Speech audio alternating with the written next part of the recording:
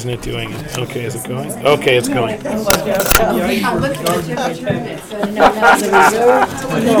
Okay. It's just this, I'm running out of pages on this yellow pen, so I got a new notepad. Hey, when they have Costco cake, I gotta have one. Yep. Or any cake. Yeah. I'm really a pie guy. I am too. I would go pie for my birthday. Yeah, I do too. Some, Although cheesecake. It's not really Brownie. I'm good. I don't complain much when food shows up in front of me. But one of the saddest times in my marriage, we were married about a month, and we had moved to St. Louis to go to seminary, and it was about 104 with 98% humidity. We were in this crummy little apartment, didn't have two nickels to rub together. I had a 78 Toyota truck that I was constantly having to work on. I'm underneath it working. I come in for dinner. What does my wife make for dinner? Broccoli soup. And I go, is it a little warm for that?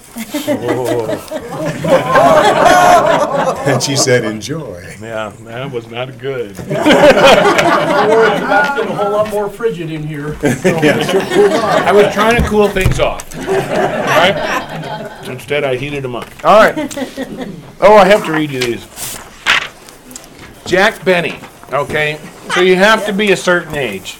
we know him. But Jack We Benny, saw him. we used to. I mean, cheap jokes actually used to be popular. I don't know that you hear cheap jokes. That's probably Depression era, right? He really wasn't a cheapskate either. I mean, no, he wasn't. Bob Hope has some great stuff on him. Jack Benny was actually a pretty neat guy. But the joke was, it was a shtick. It was a shtick he had. That he was so tight, you know. And I actually joke about it. You know, I'm so tight, I squeak when I walk, you know. And actually, Bob can attest to this, because we work, Bob is a kind of faithful volunteer for me. When I need a hand, I go, Bob, are you free? And most of the times he is. Yeah, Phil? You may remember that one of the quotes attributed to Jack to his program most was when he was being robbed at gunpoint. And the guy said, come on, your money or your life? Yeah. He said, I'm thinking. Yeah, wait, I'm thinking. Yeah, that's probably the most famous Jack Benny line. Anyway, Phil, you just had to get that in so that I couldn't read it here. Now I had to throw this away. No, they're good. Teasing. I'm kidding, but I can attest to this because I am pretty cheap. Now that Louise Lee has gone to glory, I can tell you this cool story. About several years ago, we were walking in the basement of the high school, and I was still doing the headmaster thing over there.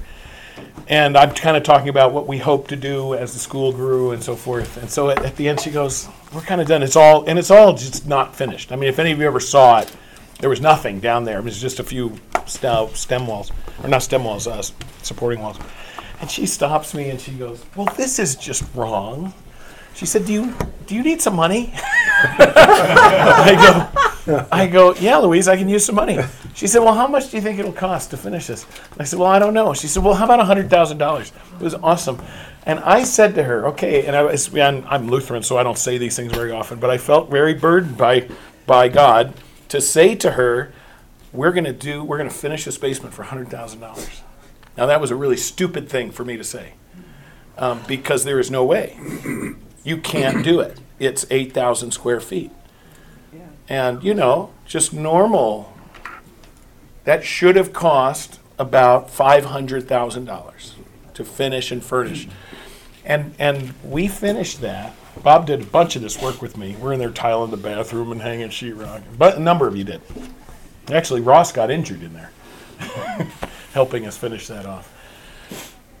We added a classroom to finish, too. We finished Sandra's classroom. We weren't going to do that originally. And we did it for $106,000.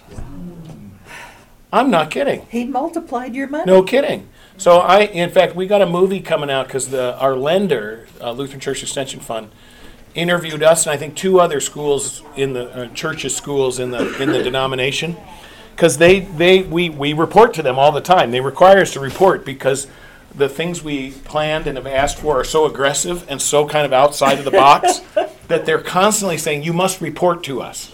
And so we keep reporting to them enrollment and giving and stuff like that. And they keep going, how are you doing this? And so they came out, spent 2 days here, recording, video, interviewing. And so they interviewed me, and they kind of like, how is this happening? I said, there's two things I love to tell people. And I said, I've been around long enough and raised enough money that I think people know I'm not like 25. And I've kind of, I've done this for a while. But I said, I can tell people this. If you give us a gift, it will go for what you tell me it's going for. I absolutely can guarantee it will go for that thing. And then I say, and we will make your for every dollar you give, we're going to make it do $3 worth of work. So that's the goal. So if you give, I'm just telling you, that's our goal. Whether we do it all the time, but God has been faithful to be able to do that. So I was visiting a church. They added a gym, which was in between the size of this gym and that one over there, in between, and 5 classrooms. 5 classrooms, $8 million. $8 million. I said to him, could I have half of that? I mean, that over there, we built and furnished all of it, everything, put everything in there for half of that, and it was twice as big, twice as much square feet as built. Isn't that stunning? I said, this is a crime. I said, I know I don't live in your area. Please, you could call me. I mean, really. And then I said, how come you don't have a kitchen? They go, oh, well, it would have cost $800,000. You know what we did our high school kitchen for down there? Now, you got to know. Bob even knows this because we were on auction sites. Bob's sending me links all the time. Hey, how about this stainless steel table? How about this dishwasher in the corner? Anyway, we did that whole kitchen for $25,000. Wow. Now, it doesn't have commercial hood. It doesn't have commercial. I mean, it's not commercial. But I'm not kidding. It has. You should see it sometime. Go down there. I mean, it's a real kitchen. But a church donated us a fridge that I put a thermostat in myself. I don't know what I'm doing. But it worked, and so forth, So it's I feel, I think, and whenever I talk about finances, that's the thing I am so grateful for, because people, I find, are generous when they know it's going to do what you asked them to do, and it's going to work hard for them. We're not going to waste any of it. I mean, instead of wasting, we're doing the opposite. Okay, so here you go. Here, I got to tell you these jokes, because we're talking about giving and being generous today. When Jack Benny has a party, you not only bring your own scotch, you bring your own rocks. Depression, a period in which you have no belt to tighten. So my parents would have said. Yeah. Jack Benny was asked to throw out the first ball at a World Series game, but he looked at the ball and instead of throwing it out, he put it in his pocket and sat down. He was also, Jack Benny was the chairman of March of Dimes, honorary chairman. Fred Allen said, I know, I'm old enough to remember Fred Allen too. Yeah. The dime hasn't been minted that could march past Jack Benny.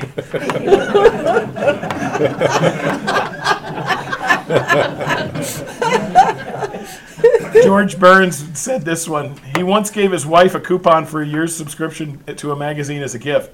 All she had to do was fill it out and send in the check. Bing Crosby he did a golf tournament, Pebble Beach, and they were playing golf or whatever on Pebble Beach, which is by the ocean, and a scuba diver came up out of the door and goes, "That's Jack Benny. He's always out there on bad days looking for golf balls." Oh. The Jack Benny I knew threw his money around. Not far, but he threw it. Oh, gosh. He's so chintzy he can call his every dollar by his first name. He was so cheap, Fred's laugh. Oh, no, I got a few more. He was so cheap that when Mary asked for diamonds for her birthday, he bought her 2 of them, the 8 and the queen. Jack was so cheap, instead of bringing his date flowers, he brought her seeds. Gift to keep on giving. He breathes through his nose to keep from wearing out his teeth. It's tighter than frog skin, and that's watertight. The reason Jack Benny's looking so sad these days is he's not only losing a daughter, he's losing a deduction too. He's the only man I ever knew who had rubber pockets so he could steal soup. Oh, this is good. He took me to McDonald's, backed his car through the drive-thru window so the cashier would be on my side. Oh, that's bad. Okay. I repeated this one. Did you get this one? Everyone have this copy? It's front and back, so there's a little map on the one side. And actually, Stephen Bundy has clued me into a really neat website that if you ask me, I'll send you the link to it. And I'm hoping I can find this. It will wake up for me, because I'm going to get this map up here, and then there's a whole series of Old Testament, New Testament. It's exhaustive. It's really well done. So I'm grateful, Stephen, for you directing us to that. Let's see if it held on for me. Me and technology has not been getting along very well lately. Obviously. Okay.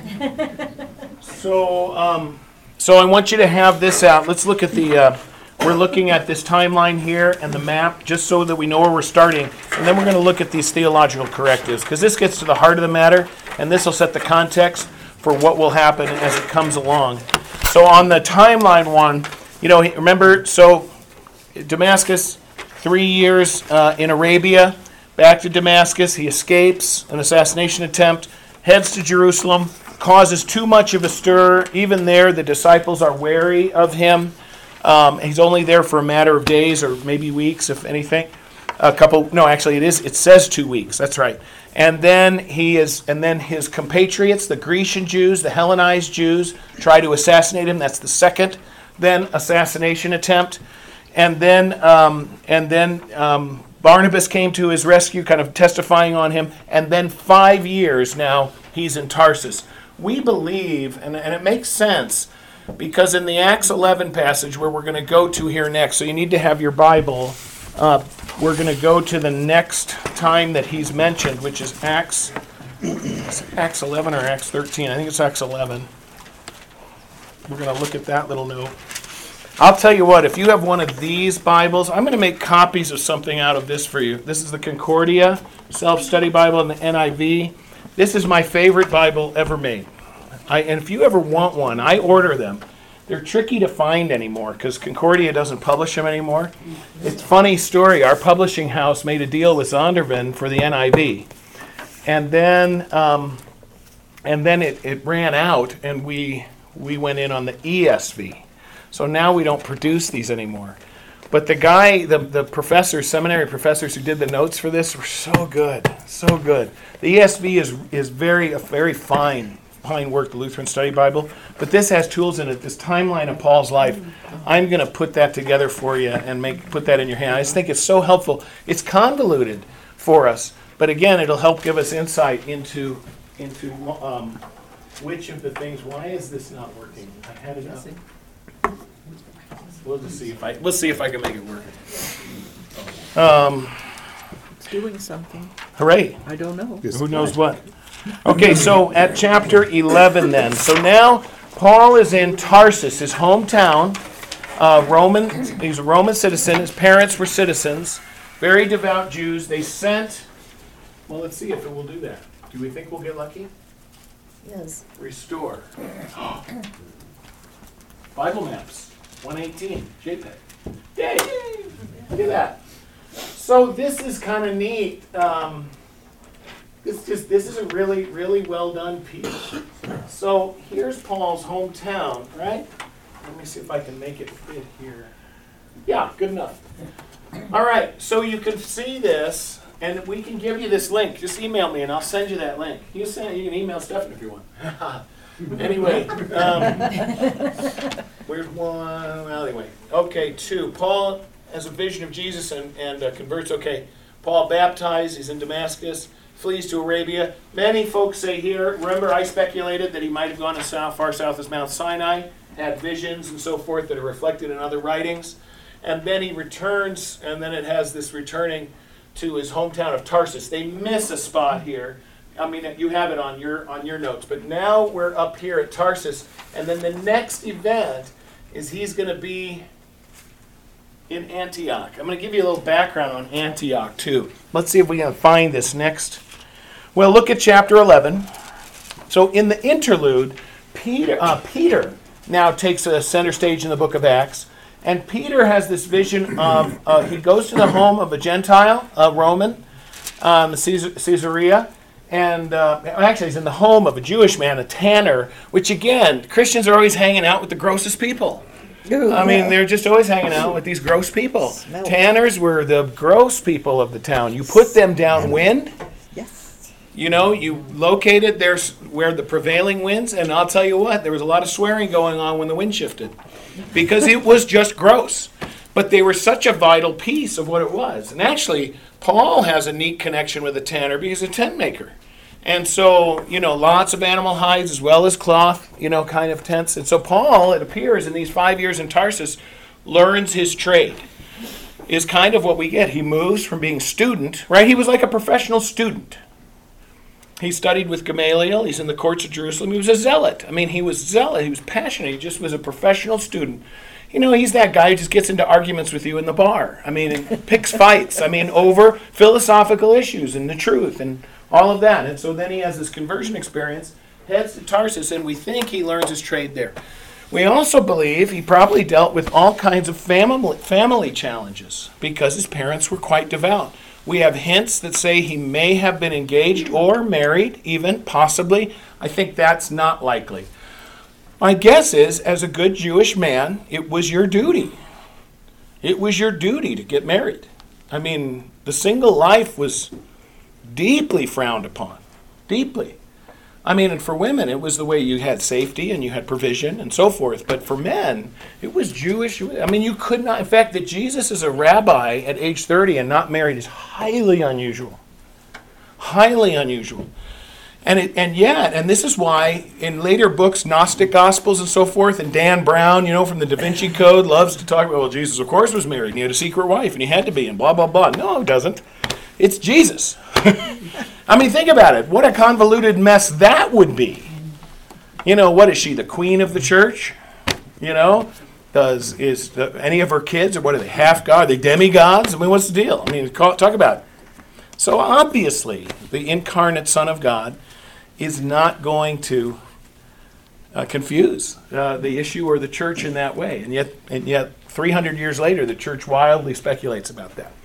So we guess that Paul had deep family connections there, certainly his mother and father, but childhood friends, probably someone very close who they may have talked about an arranged marriage. That was like 100%.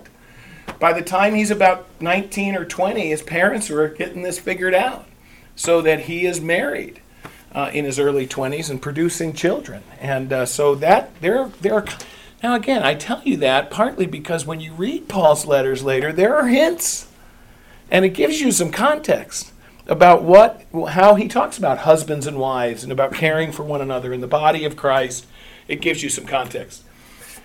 So after 5 years, we also are suspicious that he follows God's command, which says, you will be the apostle to the Gentiles. We believe he is reaching out with the gospel. Remember, he's had some fermenting, some maturing, because he spent those 3 years in Arabia, has had several experiences, and 2 assassination attempts. We think Paul is being matured and shaped. Go ahead.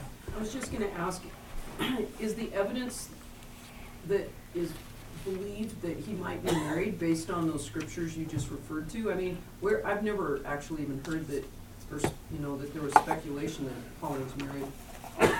Oh yeah, there's lots of commentaries that just wonder.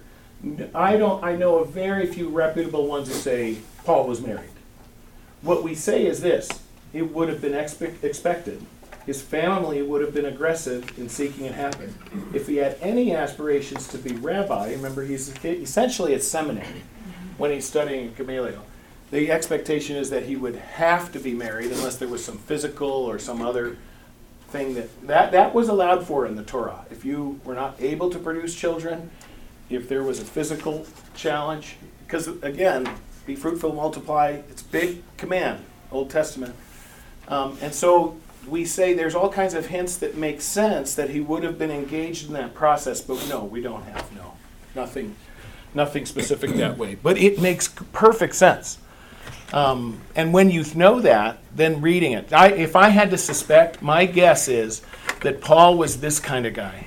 He was so passionate that his those relationships with women came second. That he went off And I've known guys like that at grad school. I mean, they're just so they're just, Focused. and I'm like, heck, I want to get married. I want to have kids. That's my guess. So it certainly would be a topic of conversation. And here's how you want to know how I really think it is. Every time he comes home, his mother is going, Saul,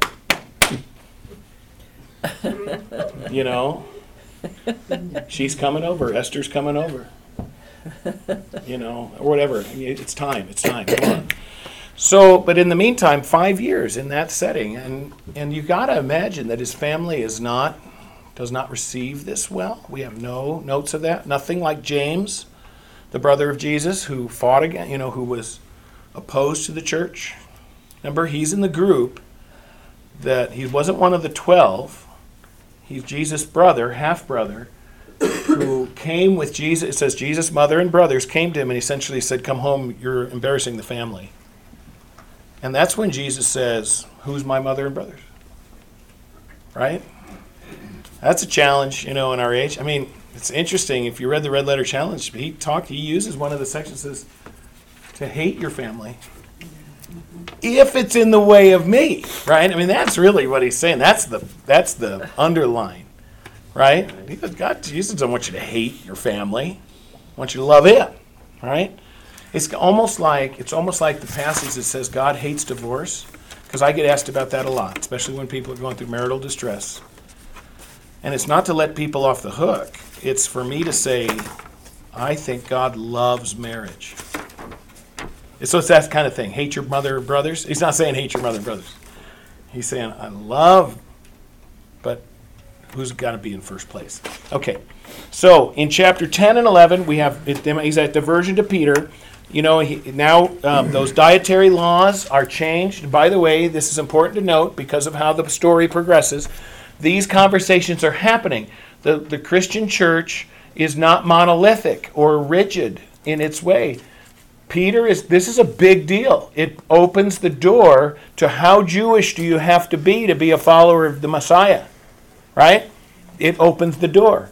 Peter is the one who comes along, and essentially he's the one that breaks the ice, not Paul, who says, hey, the Holy Spirit came upon them. God showed me this in a vision. How can we deny that they too can be believers? They aren't Jewish. Peter's the one that breaks that ice. And then Peter explains his actions in chapter 11. He says, verse 15, chapter 11. As I began to speak, the Holy Spirit came on them, these Gentiles, as he had come on us at the beginning. Pentecost, he's talking about. Pentecost Sunday. Then I remembered what the Lord had said, John baptized with water, but you will be baptized with the Holy Spirit. Look, red letters. So if God gave them the same gift as he gave us, who believed in the Lord Jesus Christ, who was I to think that I could oppose God? When they heard this, they had no further objections and praised God, saying, so then God has granted even the Gentiles repentance unto life. I love that line. When they heard this, they had no further objectives and praised God. I wish our denomination, when it met in convention, could do that. When somebody says, here, look, this is what God's doing. I wish I could just go, woohoo! But we find 100 reasons to get mad and disagree, seems like.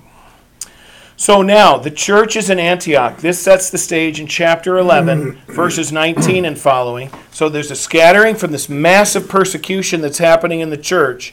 And so they're scattered, those that are followers of the way. So they're in Phoenicia and Cyprus and Antioch, so northern Africa, South Turkey, and the island of Cyprus, telling the message to Jews at first. But then, verse 20, however, men from Cyprus and Cyrene went to Antioch and began to speak to Greeks also. So now, here's the thing. Let me give you this little setting. So Paul has gone, escaped from Caesarea, went to Tarsus 5 years, heads to Antioch. By the way, these are great maps, Stephan. Thank you again. The Syrian gates is mentioned in the Bible, but the Cilician gates are mentioned several times. That was simply how you had to go to get to the interior. And that's where Galatia is. So we get the book of Galatians, the first New Testament writing for us. So now they're in Antioch. And look at how it describes Antioch.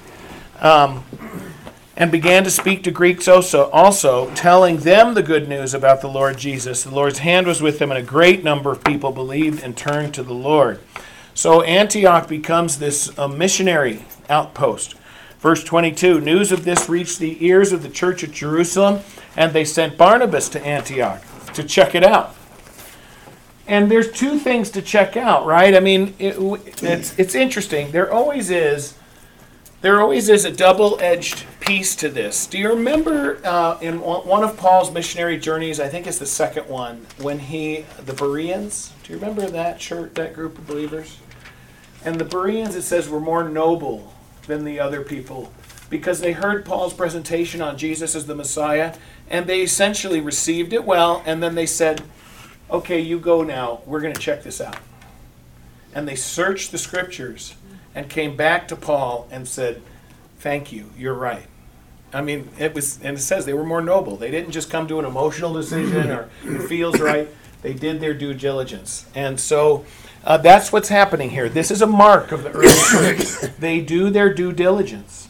They study it. So that folks coming up from Jerusalem do have a double edge to this. One is, are these guys on the up and up? Are they playing by the rules God would have us follow? But they're also longing to see the expansion of the gospel because Jesus himself had said, you will be my witnesses. The gospel is going to go into all the world, right? Jerusalem, Judea, Samaria, to the ends of the earth. And so Antioch is a piece of the ends of the earth.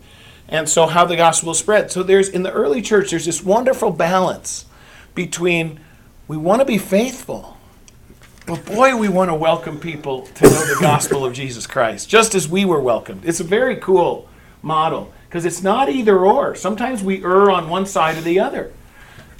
Bob? I was about to say, it's also giving us reason to feel confident in the veracity of the New Testament because the early church did not just say, oh, that sounds good. Yeah, right. No, they went out and they researched it and determined, okay, these are, what he's saying is based on fact. Yeah, no, exactly right. Good call.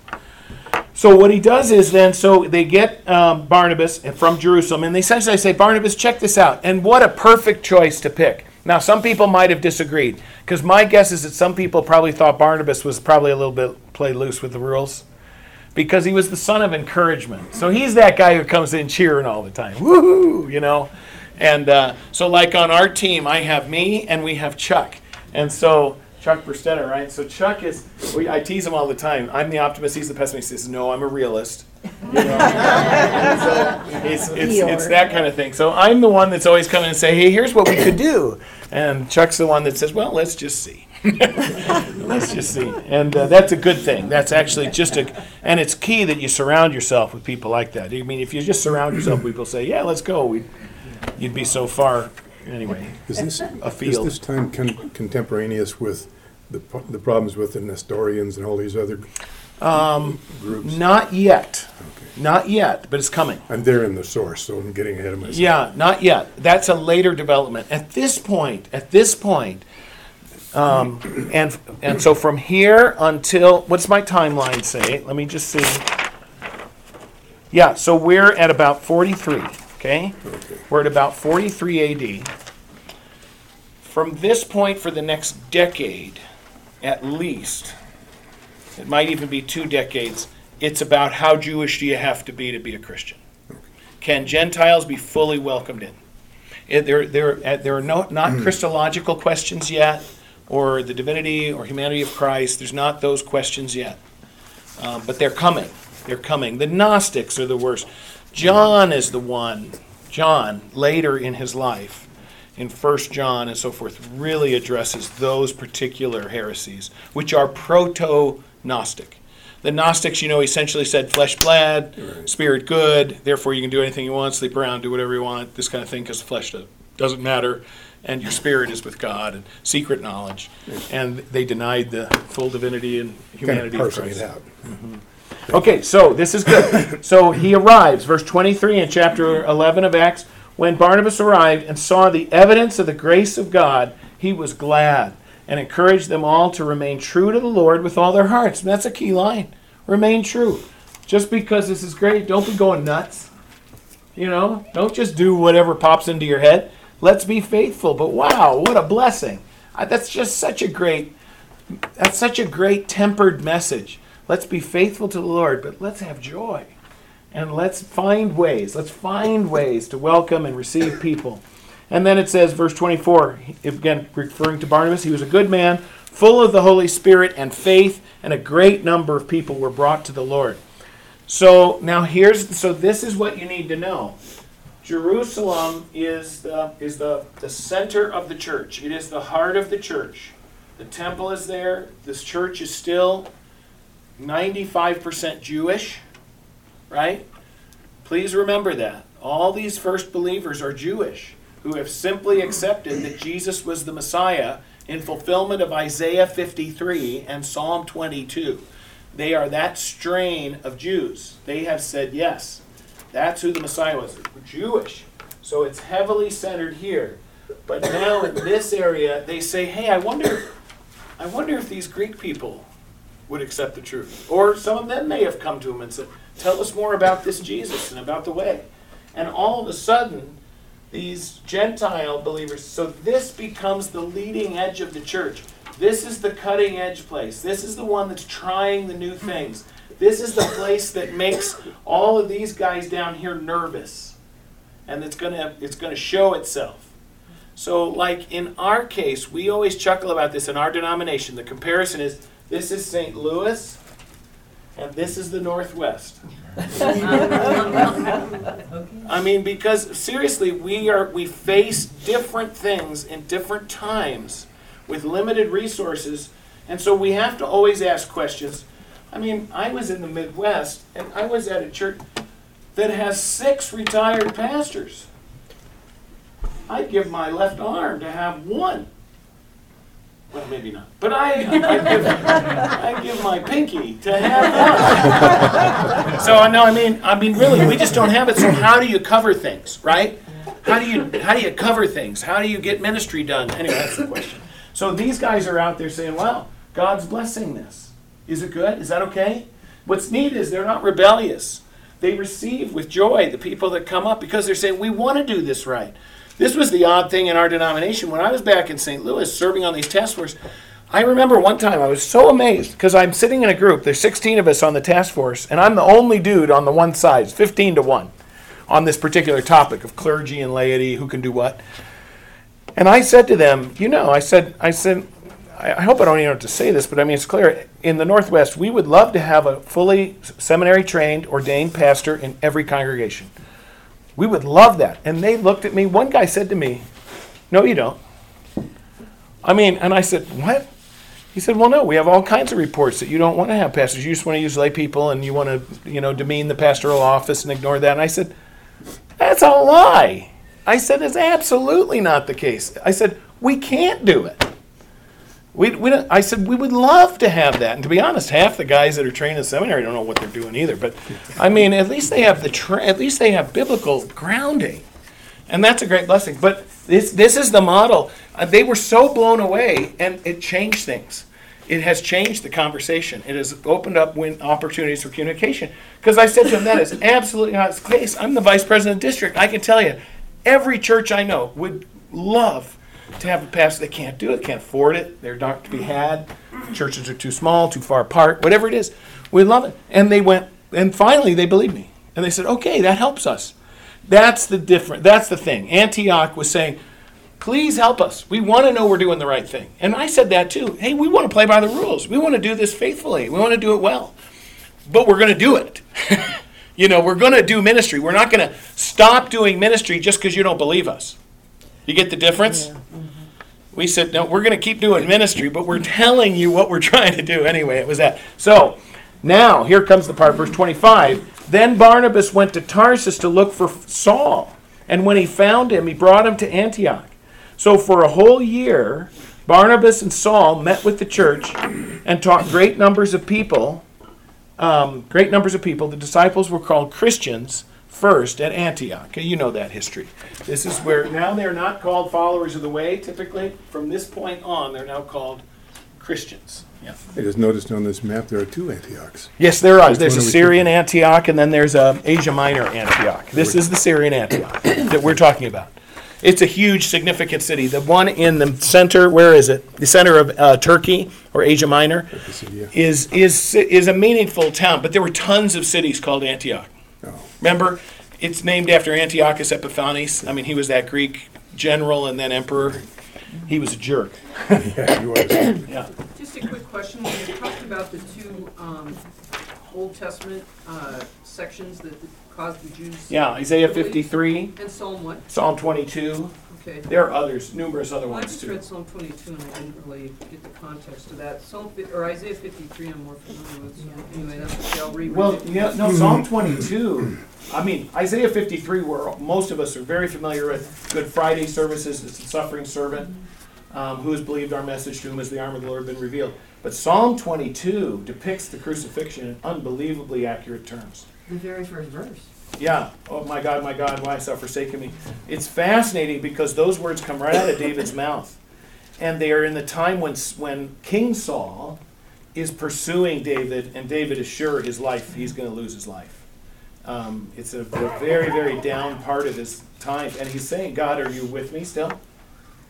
And what's so interesting is when you read the whole psalm, David says things David can't say. He can't say them. It makes no sense that David says them, but it only makes sense if Jesus says them from the cross. It's very interesting. Well, I guess, part of I understand what Cheryl's saying about the first verse, but like verse 6, but I am a worm and not a man, scorned by men and despised by the people. I guess I never thought of Jesus feeling like he was a worm. He's sin. He's forsaken by God. I see. He's despised by the people, scorned by the people. And they say he believed in God, let him save him. It's the exact quote from the foot of the cross.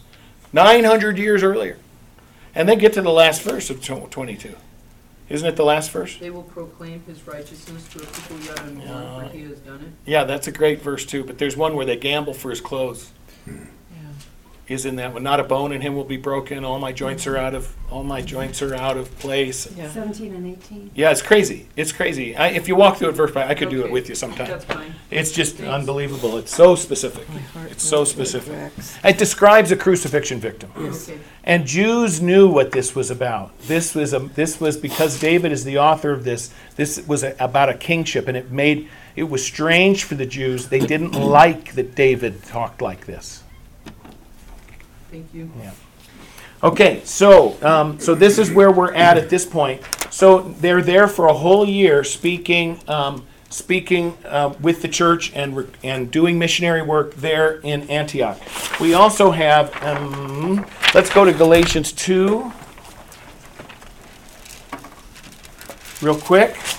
Again, we piece this all together from a variety of things. So in Galatians 1, we looked at this last week or the week before. After 3 years, I went up to Jerusalem to get acquainted with Peter, stayed with him 15 days, right? 2 weeks. I assure you before God that what I'm writing you is no lie. Later, I went to Syria and Cilicia. That's Tarsus. So Cilicia, it's like saying I went to Oregon, even though you meant Portland. That's what that means, right? Or I went to Idaho, even though you meant Pocatello. So Cilicia is the region. I was personally unknown to the churches of Judea that are in Christ. So those are all those people down by Jerusalem. They didn't know me personally. They only heard this, hey, the guy that was chasing after us is now preaching the faith that he tried to destroy, and they praised God. Then now, chapter 2, we get another piece of this. 14 years later, I went up again to Jerusalem, this time with Barnabas. I took Titus along also. I went in response to Revelation. So this is about the famine. There's a famine journey that takes place in which he goes up to Jerusalem, and he goes up privately. He brings Titus with him, who's not circumcised. It's a Gentile believer, he's not circumcised, and he brought him up there kind of as a test case to see how would they receive him. Would they receive this uncircumcised believer? Now, Timothy was circumcised, and so he was welcomed. Right? Yet not even Titus, this is verse 3, who was with me, was compelled to be circumcised, even though he was a Greek. They got it. They understood it. This matter arose because some false brothers had infiltrated our ranks to spy on the freedom we have in Christ and to make us slaves, right? Slaves to the law, to the Jewish restrictions of the law. Here, I'm going to make a quick side note here, and I won't get to what I wanted to get to, shocking. So this is important. This is important because many times people ask me this, and forgive me, many of you have heard me say this more than once. Tim Keller does a beautiful job on this, on why are some of the Old Testament laws in and some are out, right? So why does Peter get to eat lobster now? Or bacon? Why is that okay, but the sexual issues remain? Those remain in place. Why? What's the difference? Here's the difference. And I love Keller's take on this, and actually a seminary prof, also Old Testament prof, shared the same perspective, but Keller just articulates it so well. He says in the Old Testament, a huge portion, there were two things. One was how do we live together as God's holy people, and how do we come into the presence of God to worship Him? Those are the two big deals. That's why you had a tabernacle, traveling tabernacle. God didn't wait to have a center for His presence in their midst until they could build the temple. They'd have turned blue if they held their breath, right? They wouldn't have had it. So God, it's those two things. How do we live as a people? How do we prepare ourselves to be in worship in Him? So dietary rules and things like that were cleanliness things. How do I get ritually clean in order to be in the presence of God? Those rules are now abrogated, completed, fulfilled in Christ. That's why the temple veil tears. There's now complete access to the Holy of Holies because Christ lives in us. It is no longer I who live, but it is Christ who lives in me. Do you not know that your bodies are a temple of the Holy Spirit? Do you get it? Do you get what I'm saying? So all of those, that's Paul stuff. So Paul is the one who says, hey, all of those rules, he's supportive of Peter in this. In fact, he's like, this is great. The Gentiles can be in. Because these people are as ritually impure as it gets. These people, it's bad. And so because of what Christ has done. Now, but how do we live together as God's people? Husbands and wives, sexuality, who's in charge? How do we serve one another? All of those laws remain in place. Because they're relational laws. We now do not have separation between God and man because of what's been accomplished in Christ. So anyway, that's I think a helpful explanation. 1041. Holy cow. Okay. So this is now introducing in Galatians.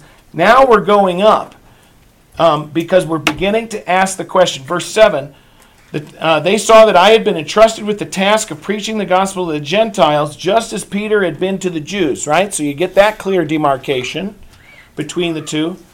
For God, who was at work in the ministry of Peter as an apostle to the Jews, was also at work in my ministry as an apostle to the Gentiles. So what we think is happening is Paul has already, for 5 years, been working and sharing and spreading the gospel in this region, in Cilicia, Tarsus, and then comes to Antioch, recognized as a key player, and by God's promise. God had said, this is what I'm calling you to do. I'll show you the hardships you're going to have to go through. And so some of it's within the church and some of it's outside of the church.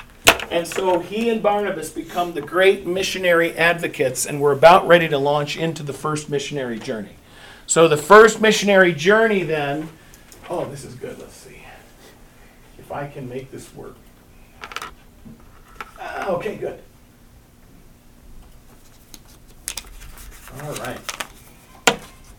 All right. So this is where we'll launch into next week. Because what's going to happen is they're going to head here to Cyprus, and I mentioned one week, it's so interesting to me that we have no letters to the island of Cyprus. These were the first churches, missionary plants.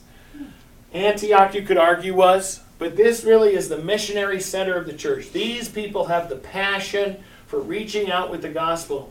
And then the first stop is Cyprus, and then they head right here, not this way. It comes this way. This is Galatia, is in this area right here. There's two Galatias, see up here?